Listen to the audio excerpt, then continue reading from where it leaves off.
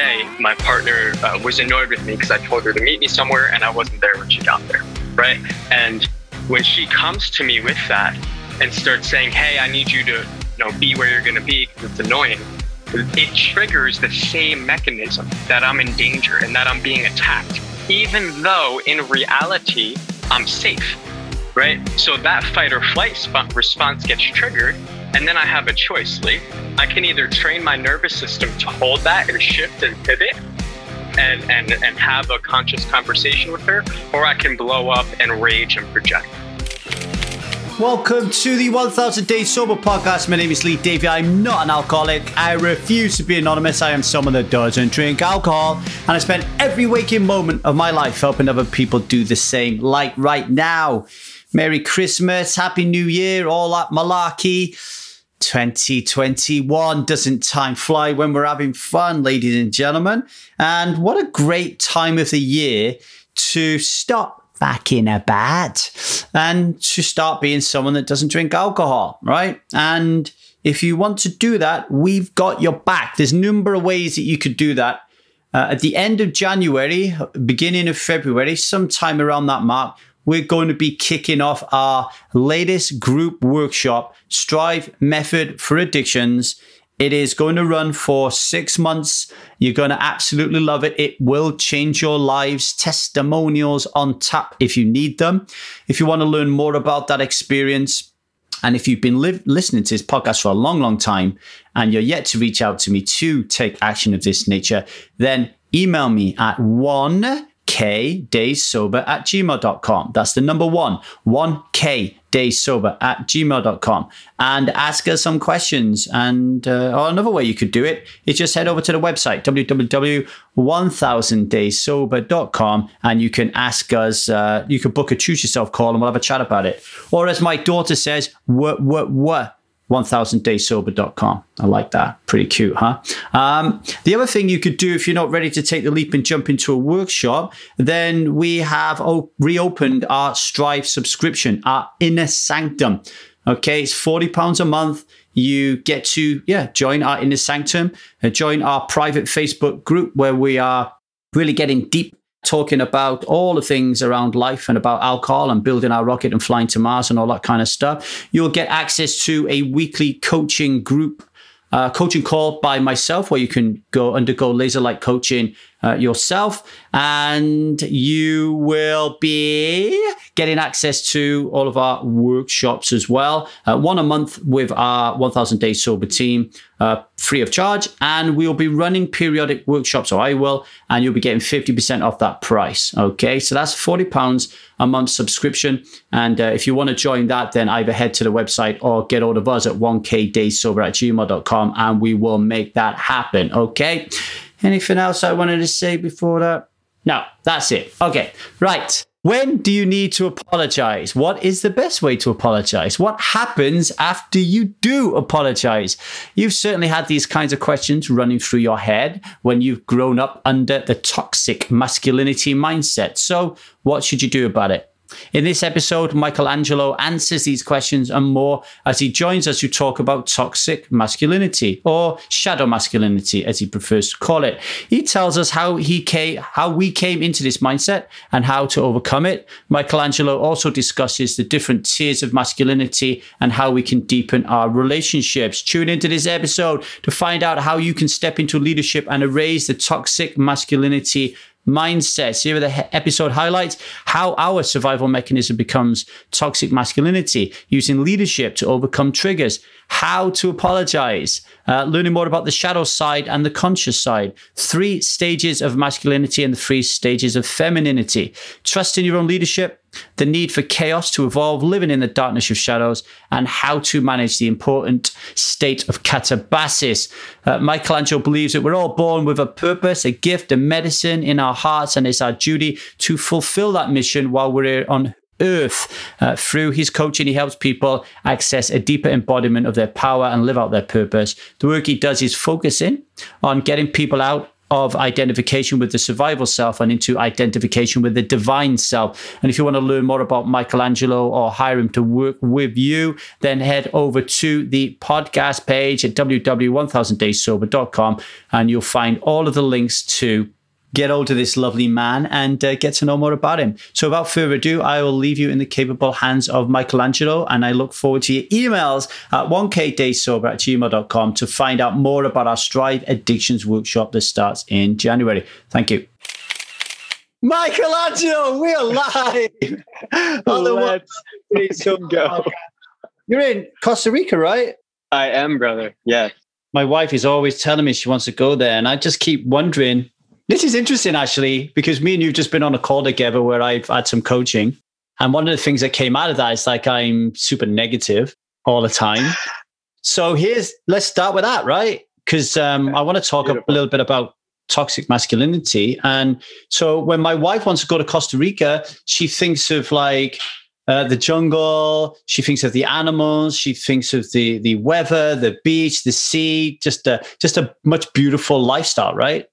When I think of Costa Rica, I feel of a jungle, I'm going to get eaten by a tiger. I think of the sea, I'm going to get eaten by a shark. I think my daughter's going to get some illness and nobody's going to be able to deal with it. The food's going to be shit. I'm going to get mosquitoes. Like, what the fuck? What's going on? There's that survival brain being activated, bro. Control, right? Coming online. Yeah, man, 100%. And Lee, I love that you brought that up, actually, because I felt like it was like a little bit of a joke, but that's actually really a really valid point. Because, bro, when I landed here in Costa Rica, I've never lived outside of the States. So for me, all the things you said for me came up because my inner protector came online. When I walked into town with my partner, I was like on alert, looking around, all of the stories of fear, and how when our fight or flight gets activated, the mind can take something and just fucking run with it. Mm. So for me, I was like walking around in constant fear. And now 10 days later, I'm walking around in the same area, like laughing and playing, because I'm realizing like, okay, I'm not actually unsafe. I'm not going to get robbed at gunpoint anytime I walk out. I'm not going to like die. It's like, so I had a chance to actually break through some of those stories. Okay, really cool. So let's lean on that a little bit. What you're saying is there's a part of our biology that is designed in a good way for us to make sure we're not going to get eaten by a shark, eaten by a tiger, mugged by somebody. So there's that aspect of it that is good and positive and healthy.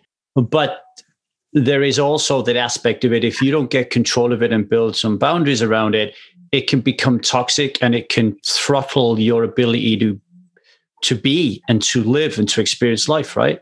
100%, man. You hit it on the head, because that mechanism, that like survival mechanism served us for thousands of years. If you're a hunter-gatherer, you don't want to get eaten by a fucking tiger, but we still have that, but it gets triggered in social situations mainly now. So this segue for us into masculinity and talking about, toxic or shadow masculinity, because, for example, today, my partner was annoyed with me because I told her to meet me somewhere and I wasn't there when she got there, right? And when she comes to me with that and starts saying, hey, I need you to be where you're going to be because it's annoying, it triggers the same mechanism that I'm in danger and that I'm being attacked, even though in reality, I'm safe, right? So that fight or flight response gets triggered. And then I have a choice, Lee. I can either train my nervous system to hold that and shift and pivot and have a conscious conversation with her, or I can blow up and rage and project. So this is how something that once served us is now keeping us in an unhealthy pattern sometimes. Does that make sense? It does. I'll share another story with you, and then maybe we can pull the thread and see where it leads to give somebody who's relating to this some tools or techniques maybe to help them kind of get out of it. So we've just been on a call together, as you know. It was like personal one-to-one coaching with specific people from Preston Smiles, who's one of the world's top coaches. And going into this, he had specifically asked me to, not specifically asked me to go on there. He'd set up the space and I said I would be there. And he said, you are number 2. I'm going to work on you, number 2. And I'd never worked with him before. Okay. So then when I get on there, and then he says, has anyone here had coaching with Zion, who's another coach? I misunderstood it. And I was thinking to myself, yeah, I got coached by him the other day on a group call, but not laser one-on-one coaching, which I've showed up today to do. So I'm going to do this. And if you remember, I jumped in, right? So he was like, who's going next? I'm like, I'm next because this is my spot. And then people started to remind me that I had coaching the other day by someone else, basically calling me out for taking up space, right? Okay, I got super triggered. So I got activated in the same way we're kind of talking about. Yes. And I got really angry. And do you know what I wanted to do? I wanted to leave. Yeah. I was like, I'm fucking done. I can't concentrate. I don't want to be in this space. I can't believe you're treating me like this. I'm done. I don't want any. And then my child started to come out. So what do you notice there? What I would ask you, Lee, is do you see that pattern show up in other relationships, specifically with your wife? Yes. And it all boils down to people believing that I am somehow morally or ethically in the wrong. And that really triggers me. So if somebody is making an assumption about me, like I call like that is like I'm a liar, right? Like I've lied or I've somehow cheated the system, and that hurts me like a lot. Yeah. So here's what I gather from this, and here's my perspective on this whole thing, because as like I'm an embodiment coach. I work with men and women, but right now, I'm running a group program for men called Men of Purpose, and a lot of it is around relationships, is around this thing specifically like this. And I'm have been in this work, specifically relationship work like this, for years, and it still shows up for me. So I'm right here with you, bro. But what I've learned in my own experience is when we're triggered in that way, it actually feels as if we're being potentially attacked, like physically attacked, that we could actually be in danger. The heart starts going, adrenaline, we get all the signs that we're actually about to be in danger, right? And this is carried over from childhood, brother, because as children, 99.999% of people do not grow up in emotionally safe and healthy environments. So what happens is we have reference points in our unconscious mind that says, oh, when these triggers happen, when the adrenaline goes and the heart starts pumping, something horrible is going to happen. So you either fight, you run, or you freeze, right? And so we have these patterns these survival patterns that are hardwired into our brain from childhood. For me, as a child, my dad was a rager. He was a fucking screamer. He was a drinker. I was an alcoholic and abused substances for many years in my life as well, which we could talk about. But the point I'm trying to make here, just to land the plane for you, is that my reaction to, because what I would label that, Lee, is confrontation. Someone perceived you to do something and confronted you, not saying it was right or wrong, but that was the situation, right? And for me, as a child, whenever confrontation arose, I learned to collapse. I learned to collapse and hide and withdraw. That's one way to go. And as men, the other way that usually happens is anger, rage. Okay, you want to fuck with me? I'll show you who you're going to fuck with, right? That's what wants to come out, because it triggers the wound. For many men, it triggers the wound of, am I like man enough? Like it can be perceived as an attack on one's own, like, of value, of self, right? Is that landing for you? Does that make sense? Yeah, the best way to put it that I can think of it is actually it's like I'm a knight with a code of conduct, a very specific code of conduct. And if you suggest that I am not that knight with that code of conduct, like, whoa. And then, and I mean, I think it's like when I was younger and people used to call me a chink. Okay. So that is very different. That's not around morals or ethics. That's just, why is this kid kind of like thinking, that's being different, right?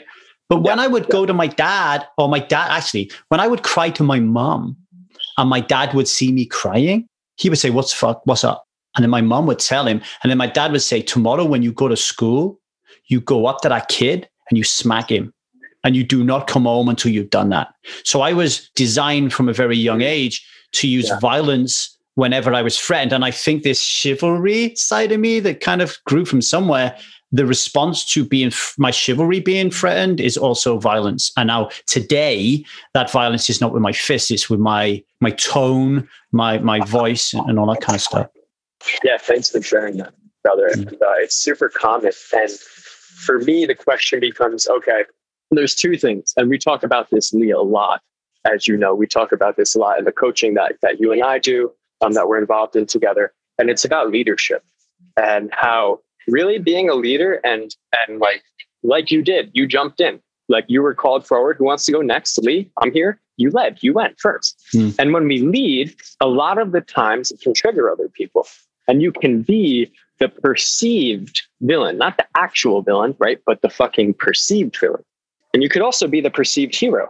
But leadership, one piece is about detaching from both of those and being able to hold your center and hold our ground and continue to self-source our own validation, self-source our own sense of like, I know where I'm coming from. You can perceive me the way you want, but I know where I'm coming from, and that's okay, right? And the way that I have found to really integrate this, because it's one thing to say, it's another thing to be able to do it, has been through various types of ways to train my nervous system. So some ways I do that is breath work.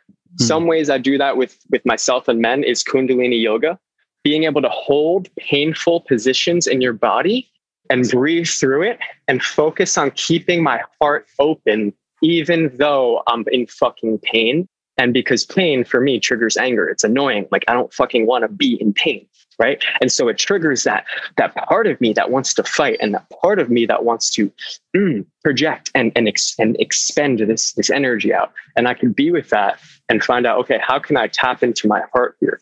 And I found that I can then carry that practice over into like actual live situations with people. Yeah, I like that, because the reason that I said that I got derailed, because I stopped the coaching call, didn't I? And say, hey, I just want to say that I'm off point. That was it for me. Like I didn't have the ability to get back into it.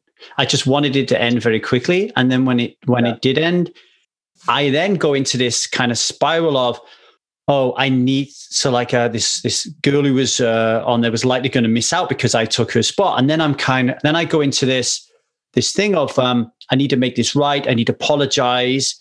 But then there's this talk going on inside my mind, this conflict, which I want to ask you about, because I want to make sure that where the toxicity is here, if it is here, the mind then is saying, well, no, like that person I got there because I got there. And do I need to apologize for that? So I'm having this debate in my head around how best do I apologize? Do I have to apologize? How do I apologize? What happens if I apologize? And all this shit goes on in my head.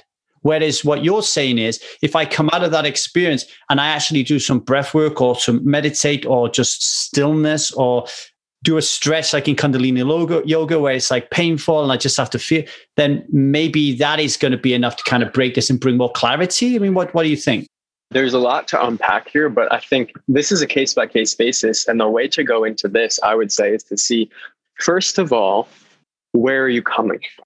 Because that's what's important. It's not the actual, like what happened so much, that's a factor, but just where you're coming from. Like, why do you want to apologize? Is it coming from a place of wanting this person to like you and like not be mad at you? Because we could call that people pleasing. Or is it coming from a place of like, you know what? I'm looking at this action I did and I realized that it could have been out of integrity and I just want to own that. So first it's about seeing which place like energetically you're coming from. But what I personally do in these situations is before I even like decide and go into any of that, I clear the space and clear my energy, because I'm already coming from a triggered place. I'm already coming from a wound. So that means my solution is going to be from a wound as well. So what I do in that place, I will do something like some quick breath work, taking maybe like 10 to 20 deep mouth breaths of continuous breathing. So right when I get to the top of my inhale, I go right into the exhale and vice versa. So it's like pulling in air. It's not this like little, like pulling in as much oxygen as you can for 20 breaths, you'll get lightheaded, right? And then it's really interesting. I like doing that because I'm still a little bit triggered now. So yeah, I can see how I would exacerbate things. And this is why I actually do this in my relationship where I'm getting better at it, so where Liza will want to put space in between us when we've had a conflict, and I will want to get it over and done with straight away.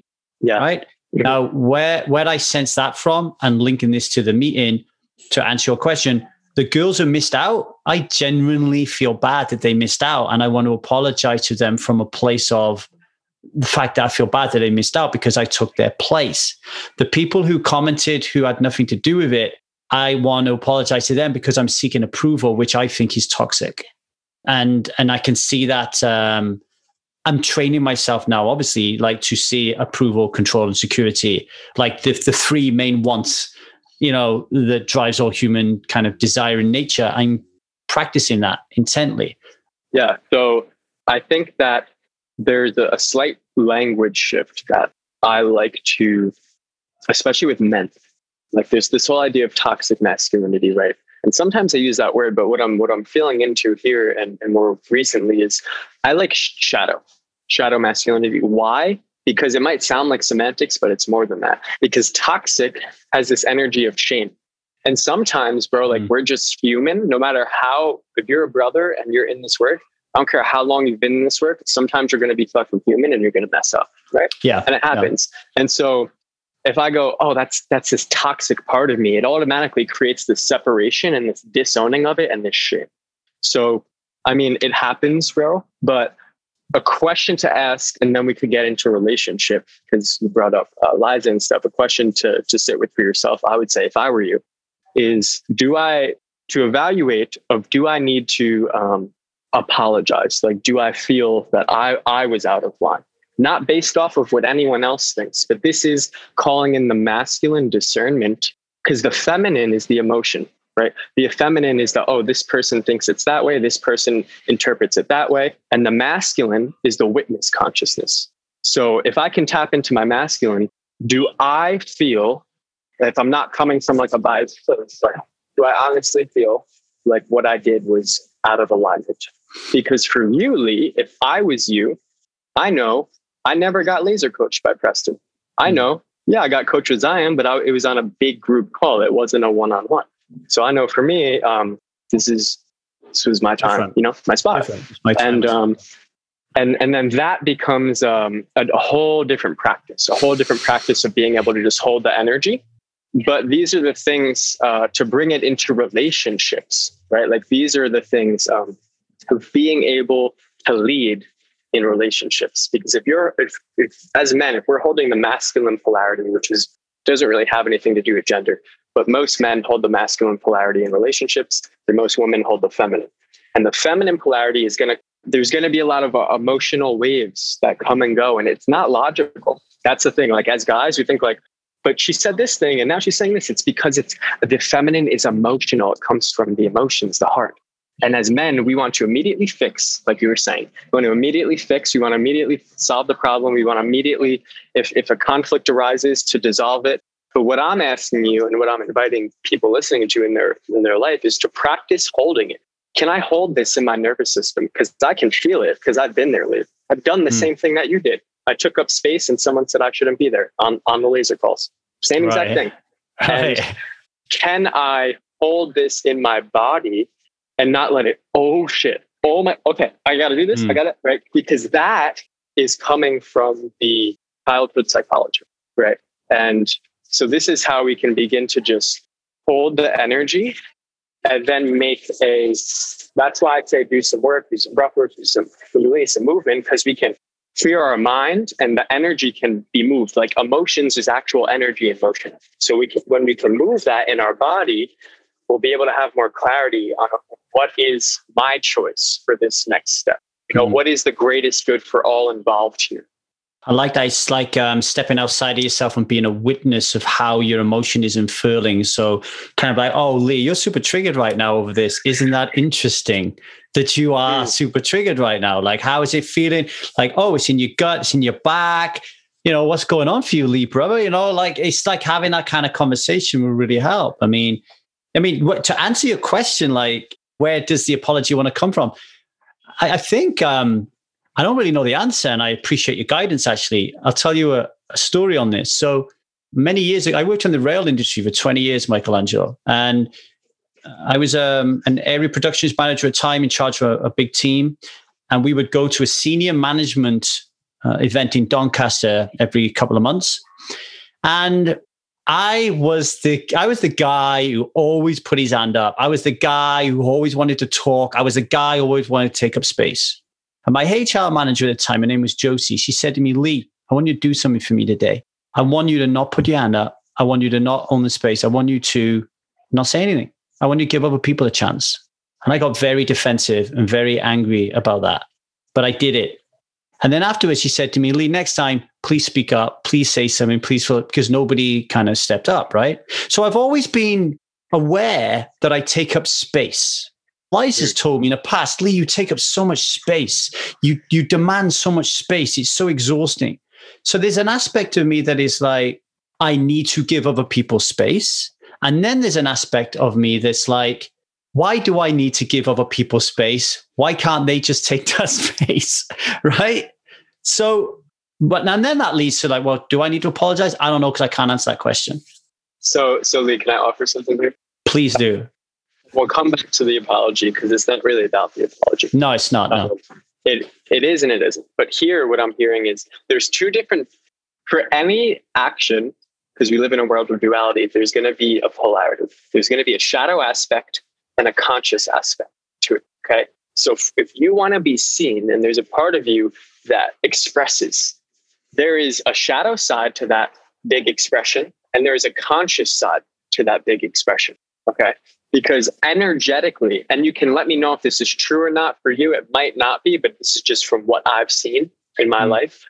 Energetically, I'm feeling as I'm listening to you that part of you that wants to take up space and be seen can be coming from a wounded place, can be coming from a place of, I want the attention. Please see me. Please look at me. And so it's a shadow polarity. And I'm not saying that that's true for you, but I'm just using it to illustrate that being seen and taking up space can come from this kind of unintegrated place, as opposed to, if I'm taking up space just because I own who I am, I value myself, I know my worth, and I'm here. I'm not going to hide. Like I'll be seen.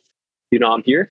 That's a different type of taking up space. It's more grounded. It's more, you can feel it. You can still feel it. It's still in the room, but it's not forcing itself on. Do you feel that difference? It's yes. Not. Yeah. I mean, to build on that. So in today's meeting, for example, when somebody was being coached, I typed in the chat a response, but I looked at it and the response was about me, not about the person who was being coached. And I stopped and I was like, oh, how does this serve that person right now? And I was like, it doesn't. Why am I doing this right now? And then I decided that it was coming from the shadow. It was coming from a place of wanting people to see me for, what can we call it? A less than empowering reason, right? So definitely there are times when I've spoken up where I want people to recognize me and think that I'm intelligent emotionally and IQ wise, to realize that I've lived a certain experience, that I am worthy, that I am chivalrous, right? Definitely seen that. And then there are other times where I'm like, I think this could really help Michelangelo if I tell this story. But definitely there's a dance there. And I guess the key, right, is awareness. Like even having the awareness that there is a shadow side and that you might step into it, right?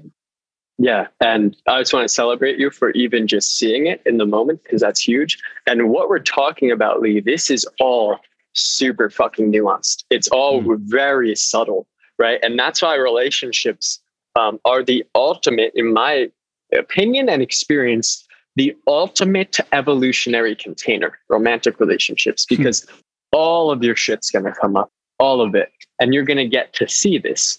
So I think this is a great moment for us to bring in a piece around the there's 3 stages of masculinity and the 3 stages of femininity. If you're open to me, go for it. Yeah, because it relates to what we're talking about. Okay, so this is taken from David Dita's work. I've studied a lot of David Dita's work. John Wineland, one of my mentors. Both my mentors actually worked with John for a long time, and so I bring this into a lot of the men's work I do. This is going to be a module in my group program in January. But it's the 3 stages, the 3-stage relationship, and also the 3 stages of the masculine and feminine.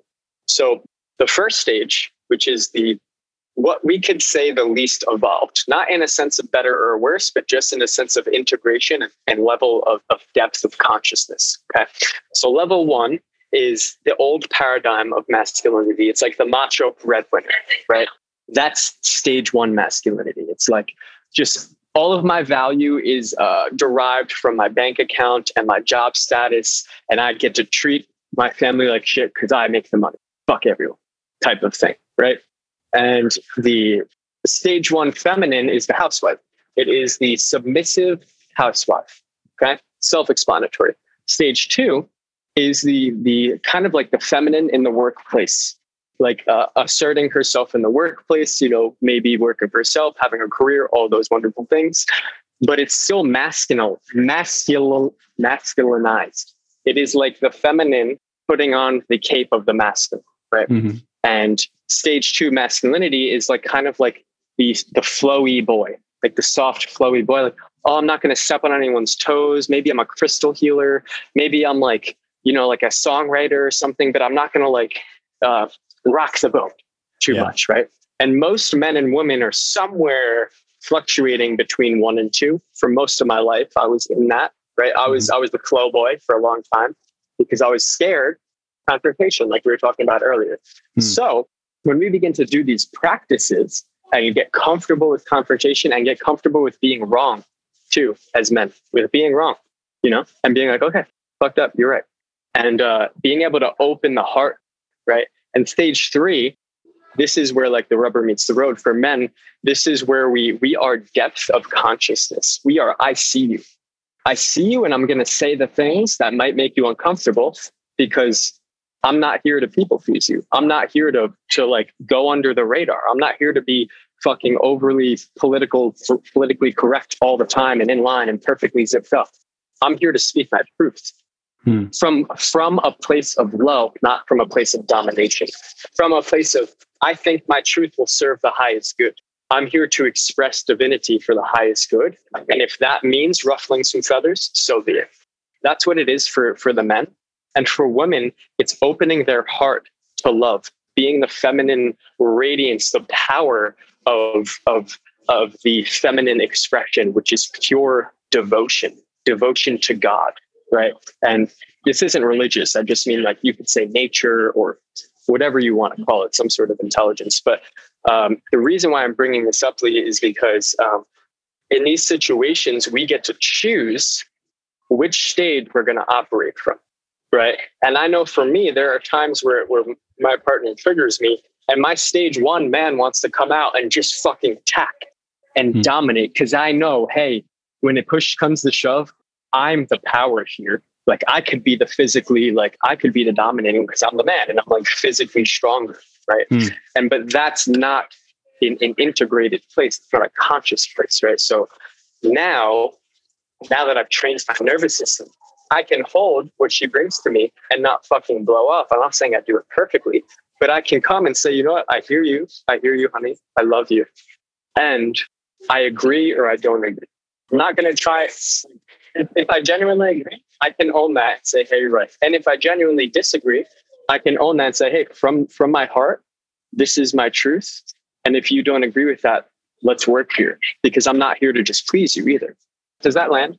Yeah, I mean, I've got a question. Is the demarcation there between the masculine and feminine? Are you being gender specific, or are you saying that it's more of an energy thing within each gender? So we have both within us, but everyone is going to have a disposition or like lean more in one direction. So most of the time, most heterosexual men, most straight men are masculine and masculine. You can be a straight man that is mostly feminine. That can be true for you too, but generally, straight men are more in the masculine energy and straight women are more in the feminine energy, generally speaking. But we do have both polarities within us, and it's not necessarily gender specific.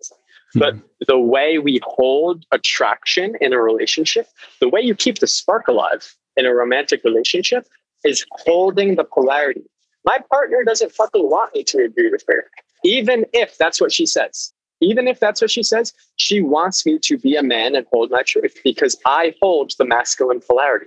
But I can still admit when it's wrong, right? So it is a dance, but when we hold those two ends of the spectrum, that's what creates sexual attraction. So this is like really interesting again, because let's, again, I'll put myself in the spotlight here and we can use myself as a real example. Liza laughs at me, actually. She says, you get more free therapy through your podcast than anybody. She said, it's always about you. I said, well, I know it's always about me, but I really do think if someone's listening in, that it will really help them to understand it when you give them a real life example. So on this call, I said to Preston that I gave up my involvement in poker about 4 weeks ago, right? And to put that in perspective, you're talking around £75,000 a year. I just said, like, I don't want to do this anymore. And it caused a rupture in my relationship with Liza because she didn't feel like she was involved in our decision, right? And then ever since then, I said on a call, I've been living in stage 1 masculine energy. And it's been bleeding out. And it's been affecting everything. It's been affecting my relationships, it's been affecting how I spend my time with children, it's been affecting my business and all that kind of stuff. And the thing that Preston said to me, which stuck to me, and I don't know if you heard it, was he said, in your relationship, you're very shaky. Yeah. You're very shaky as a leader. Yep. And she can sense that and she's not going to trust 100%. you. Give me your feedback on that. 100%, bro. So here's the thing. Well, first things first, as men, we lead, but we also counsel.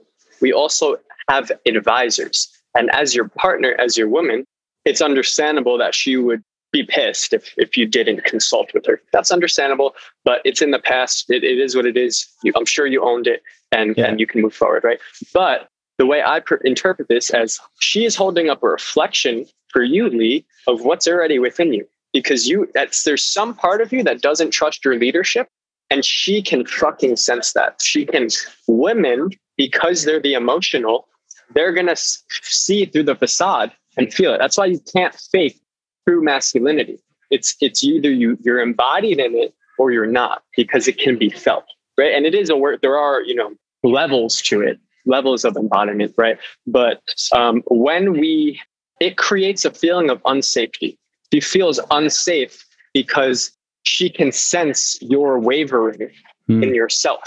Because when you can be solid and go, no, I got this, trust me, we're good. Yeah. It will actually turn her the fuck on and she'll get wet and ride with you because she knows you're not just saying that. For example, brother, when I was about to move out of my house this summer, right? Lived in a very dysfunctional home emotionally. And my partner, I'm still with, we were going to move out together, right? But I took all the money that I was going to move out with and put it into Kaboom One. I took like everything and put it into Preston Smiles coaching. And she's like, oh shit, are you sure? And she was scared and she was testing me. That's how the feminine tests the masculine. They will test you. And that's what you're saying, what your wife does. Like, oh, see, you shouldn't have quit. She's testing you. She's testing your leadership. What is your plan? What is your plan? What is your plan?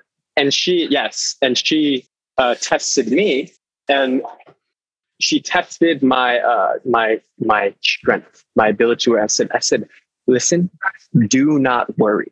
I will make this money. I will triple my money, double, triple my money by the time this is over. There's no other way. It's not going to be another way because I don't care what the fuck I have to do. That's what's going to happen. And you can't fake that. And then she goes, oh, never ask me about it again. Never again. Right. And this isn't to say, oh, look at me. It's just to say there's an energetic difference between really trusting your own leadership. So this is really a question for you, Lee. It's a practice of trusting your own leadership, because then there's not even a need for a plan. There's not even a need for a questioning of a plan, because she'll know that wherever you lead her, you guys. Like, you're good. Whatever happens, you'll make a way out of no way. Like, it doesn't matter what happens. It doesn't matter where the plan goes, because I will lead wherever we go. Does that make sense? Yeah. And, to just cap that off to like what Preston asked me, wasn't it? He said to me, have you always made sure that there has been food on the table and a roof over your family's head every month of this year? And I said, yeah. And I've earned more money this year than I have at any time in my life through a pandemic. So hell fucking yes. Yeah. It's so that's what he's after, is that strength, is that unwavering kind of masculinity to say, no, I've got this. But, and here's the thing, I think with Frua is my journey into the feminine, right? So listen to this, right? So this is my plan. I've got this, leave it to me. The universe has got my back. I'm just going to think like it's happening. It's going to happen, right? Like, there's a little part of that the way she wants a little bit more. So I've kind of leaned too much more towards kind of like Flowery, where actually she needs that, but she also needs, and this is the structure and the plan that I have in place and the actions that I'm going to take to make sure that the universe takes care of me. Like, so I have to act like the universe is just, I'm just not going to say I want a Porsche and then a Porsche turns up. Like, no. I need to take action as a result. I need to put the thought out there, but then take some actions to make sure that happens. And I think at the time of me making these decisions, I didn't get that. I didn't dovetail right. And now and that pushed me into a place of scarcity. And then everything started to go wrong. Everything that could go wrong went wrong from the moment that I got scared. Right, because you're then in that consciousness, and I'm getting it back. Yeah, the world is just giving me like, oh, you feel scared. We'll send you a lot of scared people. You don't think you've got no money. We'll send you a lot of people who've got no money. You want to get angry? You want to get angry? We'll send you a lot of angry people. This is beautiful to touch on, Lee, because what we're talking about here, to just bring the lens back, is witnessing the feminine, witnessing the flow, because you can be in a place of, I got this, but then things come up and it's like, oh, do I really got this? And then the voice comes up, but look at this. Like, what if it doesn't happen in this way, in that way? And what that is, that's your own feminine, right? So as grounded masculine men, we need to also hold space for our own feminine emotional waves and to not identify with them. And this is the lesson that I've learned, same lesson, brother, in the past few months with my own business, to not identify with the lulls in the business and not allow the voices of my emotional reactions to drive my decision-making and to drive the energy I'm coming from, right? So this is about calling it back in and making a practice of like, okay, look, have I put money on the table every month this year? Fuck yes, I have. Have I taken steps in my business? Do I have a way to get more clients in the door, to make more money in the business? Do I have a way to do that? Yes, I have a process to do that, and it's worked before. It might not be working now, but that's because it's evolving. It's being called forward into a new evolution. And let me identify with the evolution instead of the fucking the waves here, right? Let me view this setback, this perceived setback, as a setup for a greater expansion than I've ever experienced. Because here's the thing, Lee, and like, here's the fucking thing, man. For any living system to evolve, you are a living system. Your body's a living system. This nature that's around me, we live in an ecosystem that's a living system. All the cells in your body are yours. That's a living system. In order for your business, it's a living system.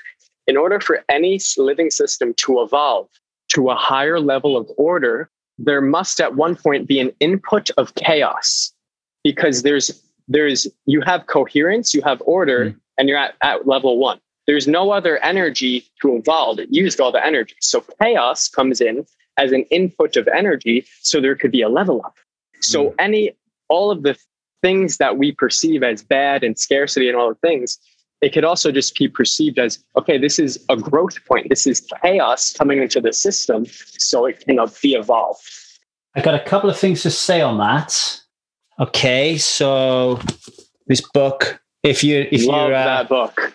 If you're not listening, oh my God, if you're not watching it, Iron John by Robert Bly. Mm-hmm. So this morning, when I was on the toilet getting rid of some of my bodily fluids, I was learning about the Greek term katabasis, right? And you've just described it. So in the Iron John story, he's talking about the prince who's got all the things in a world he wants, and these gold fingers and a gold. He has to almost like hit the proverbial rock bottom in order for him to really turn into a man. So what you was explaining about out of the chaos comes a great turnaround, right? So same type of thing. So like when I was having my meltdown, I wrote a post in our private Facebook group openly criticizing people and criticizing the structure of the program that we're in. And my buddy said to me, holy shit, Lee's just about to have the biggest fucking breakthrough of his life. Because she could see I was on the fucking, she could see I was in the gutter. She said, this guy is so in the gutter, he's blaming everybody for his problems. Just around the corner is his breakthrough. And I want to add to that as well, before I hand you the mic. There is never a failure, all right? There's never a failure. It's just not here yet. So what I mean by that is working in the corporate world for 20 years where you get a paycheck every month makes you think that the rules around paychecks is that they will arrive every month. But what if they don't arrive every month? What if the universe is saying, okay, Lee, we're not going to send you any clients in November. We're not going to send you in clients in December. But in January, we're going to give you 100 of them. And then we're not going to give you any in February because we know you'll have too many, right? So what I'm thinking here is you actually get yourself into a scarcity mindset and drive yourself into level 1 masculinity or level 1 femininity by not challenging your assumptions about how the world works. And I love the 15 commitments of conscious leadership. The commitment that I read last night was everything you believe is true. The opposite untruth is also true. And get yourself into thinking that. So I need $10,000 a month to pay my bills. Do I? No. I need 120,000 a year, or I need 120,000 the month before. Or what would happen if I had nothing this month? Do I need it? What would happen? How would my life change if I had no money this month?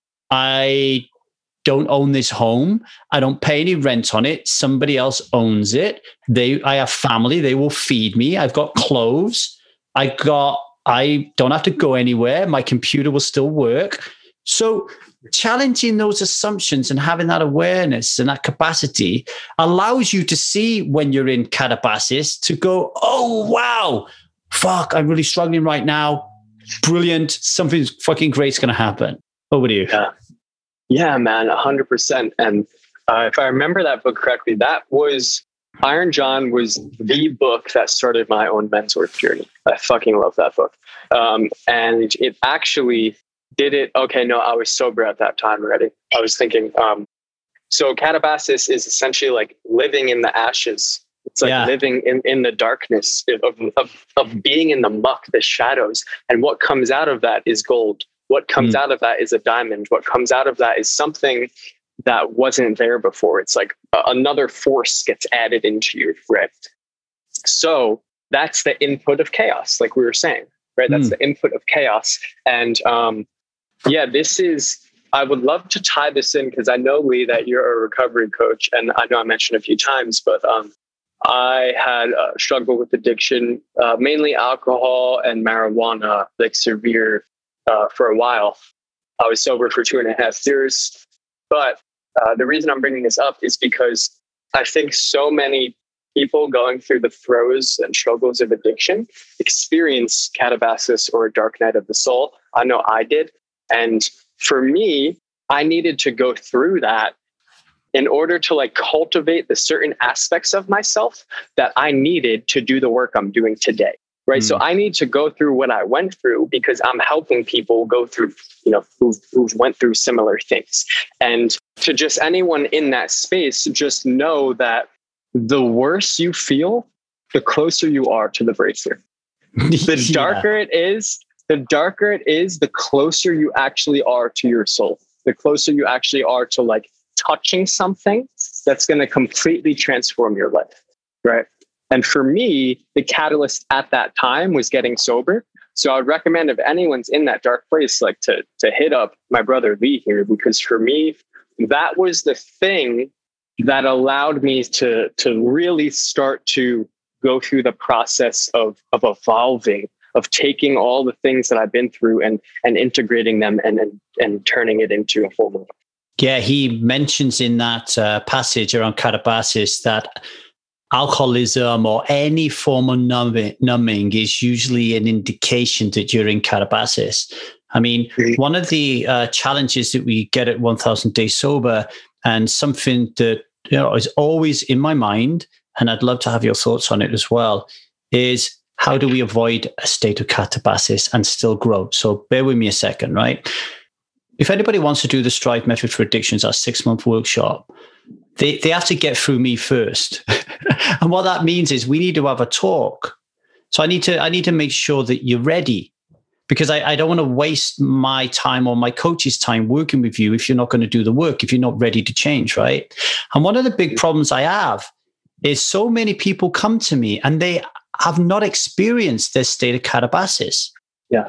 So because they haven't experienced this state of catabasis, they haven't felt enough pain for them to put their hand in their pocket and pay for coaching. They haven't felt enough pain for them to tell their wife that they have a problem. They haven't felt enough pain to commit 6 months of their life to do really hard work, which is really sad, because then they leave and then they inevitably hit catabasis, and then they come back, or they die, or they hang themselves, or they shoot themselves, or they just lose everything in their life.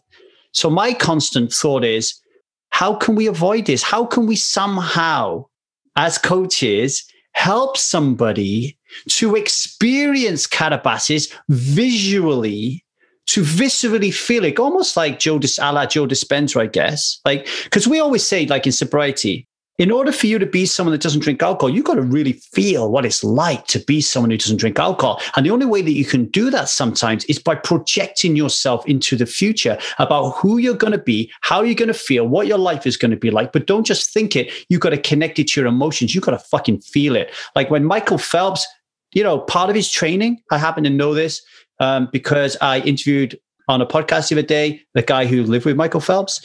A big part of his training was just sitting down thinking that he was fucking nailing it, was sitting down thinking that he was winning Olympic gold medals, and his body didn't know the difference. So if we do that, if part of the work is you need to really feel what it's going to be like, and you need to really want that with some passion, we need to flip that around as well and be able to go into the future and feel the fucking pain, feel the catabasis, and say to yourself, okay, how can I experience it visually, viscerally, like, not viscerally, but, like internally, without me having to fucking go through it. And then I can do all this stuff and work on this stuff. And when I do eventually end up going through a form of catabasis, I got people like Michelangelo in my corner. I got people like Lee in my corner. And I'm not going to run. I'm not going to pick up the shotgun. I'm not going to get the noose, because I'm surrounded by these people because I got there at the right time. Does that make sense? It does. It does. I know it's a tough one. No, I'm super clear on what my truth is here. And it's probably not what you expect. But for me, the question is, do we really want to help someone avoid catabasis? Is that really of service to them? Maybe, maybe not.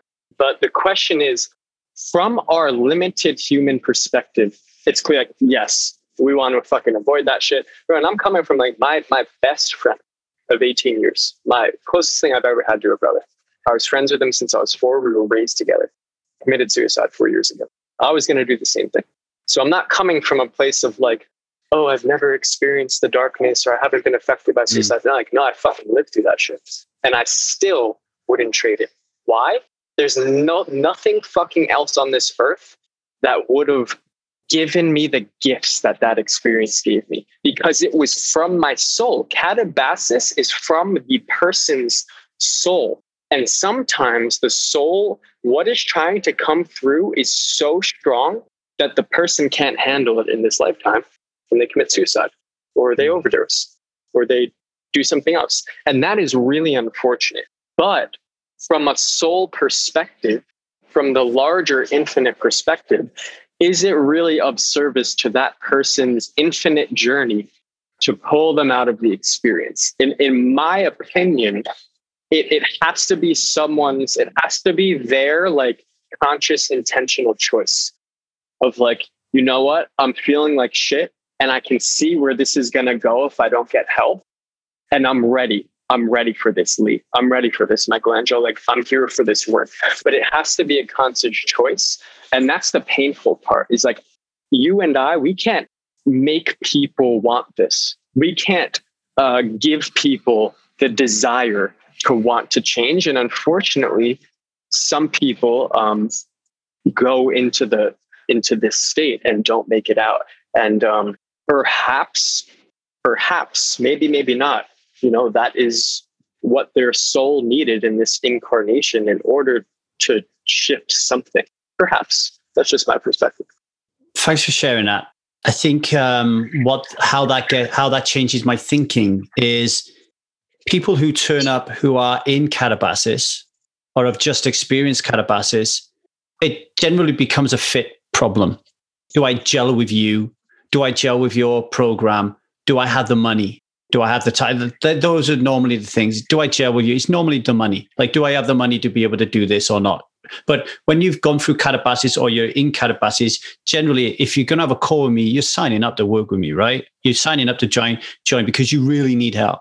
Okay. So I just offered an opinion that how could we help people prevent catabasis? And then Michelangelo said, no, well, you would then lose all the richness and the almost like the soul work, the kind of like the gold that's going to come out of your own pain and suffering whilst you're in the darkness, while you're in the shadow. So what comes out of that then, Michelangelo, is something key and something I got to think about when I'm talking to people, is to recognize that they haven't experienced their catabasis. And maybe Strive's method of addiction doesn't just become a place where we're going to help you to overcome your addiction. It is a place that helps you to experience your catabasis from a place of support and in a loving, beautiful container. I just got chills. I just got chills. Holy shit. Bro, because that was, you know what's happening here, Lee? You know what's happening in this moment right now? A third is entering. There's a third force coming through us right now. And that wasn't just you speaking. That was spirit, source, whatever you want to call it. Because that's the thing, man. I would have paid what you just offered. I would have given every fucking penny I had, the shirt off my back, for someone to sit with me through what I was going through, and not try and fix me or change me, but just hold me and say, brother, I got you. I'm not running. I'm here with you. Let's work through this together. Yeah. We can do this. And I can't do it for you, but I'm going to fucking stand here with you, by you, or, with you. And that is so fucking powerful. That is like unthankable work. Like, it's beyond gratitude and thanks, that type of work. And if you think about where that come from, just then, that comes from two people operating in the third tier of their masculinity. Because it's so easy for you to have been in your third tier of masculinity, me to be in my first tier, and got defensive and judgmental that you have a different point of view of my catabasis point of view. I don't have the communication skills to disagree or agree with you. So I stonewall, go quiet, or I hide my truth. Instead of going, oh, like I just said, how can I find a truth in what I perceive could possibly be an untruth? And then it's like, oh, and then you've got this win-win scenario that just creates something quite beautiful. Yeah.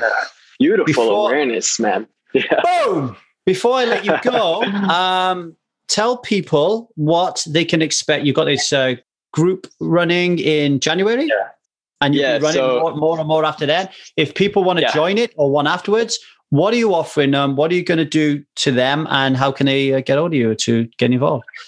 That's what's up, man. So all of my work is through Instagram. My handle is @ItIsMichelangelo.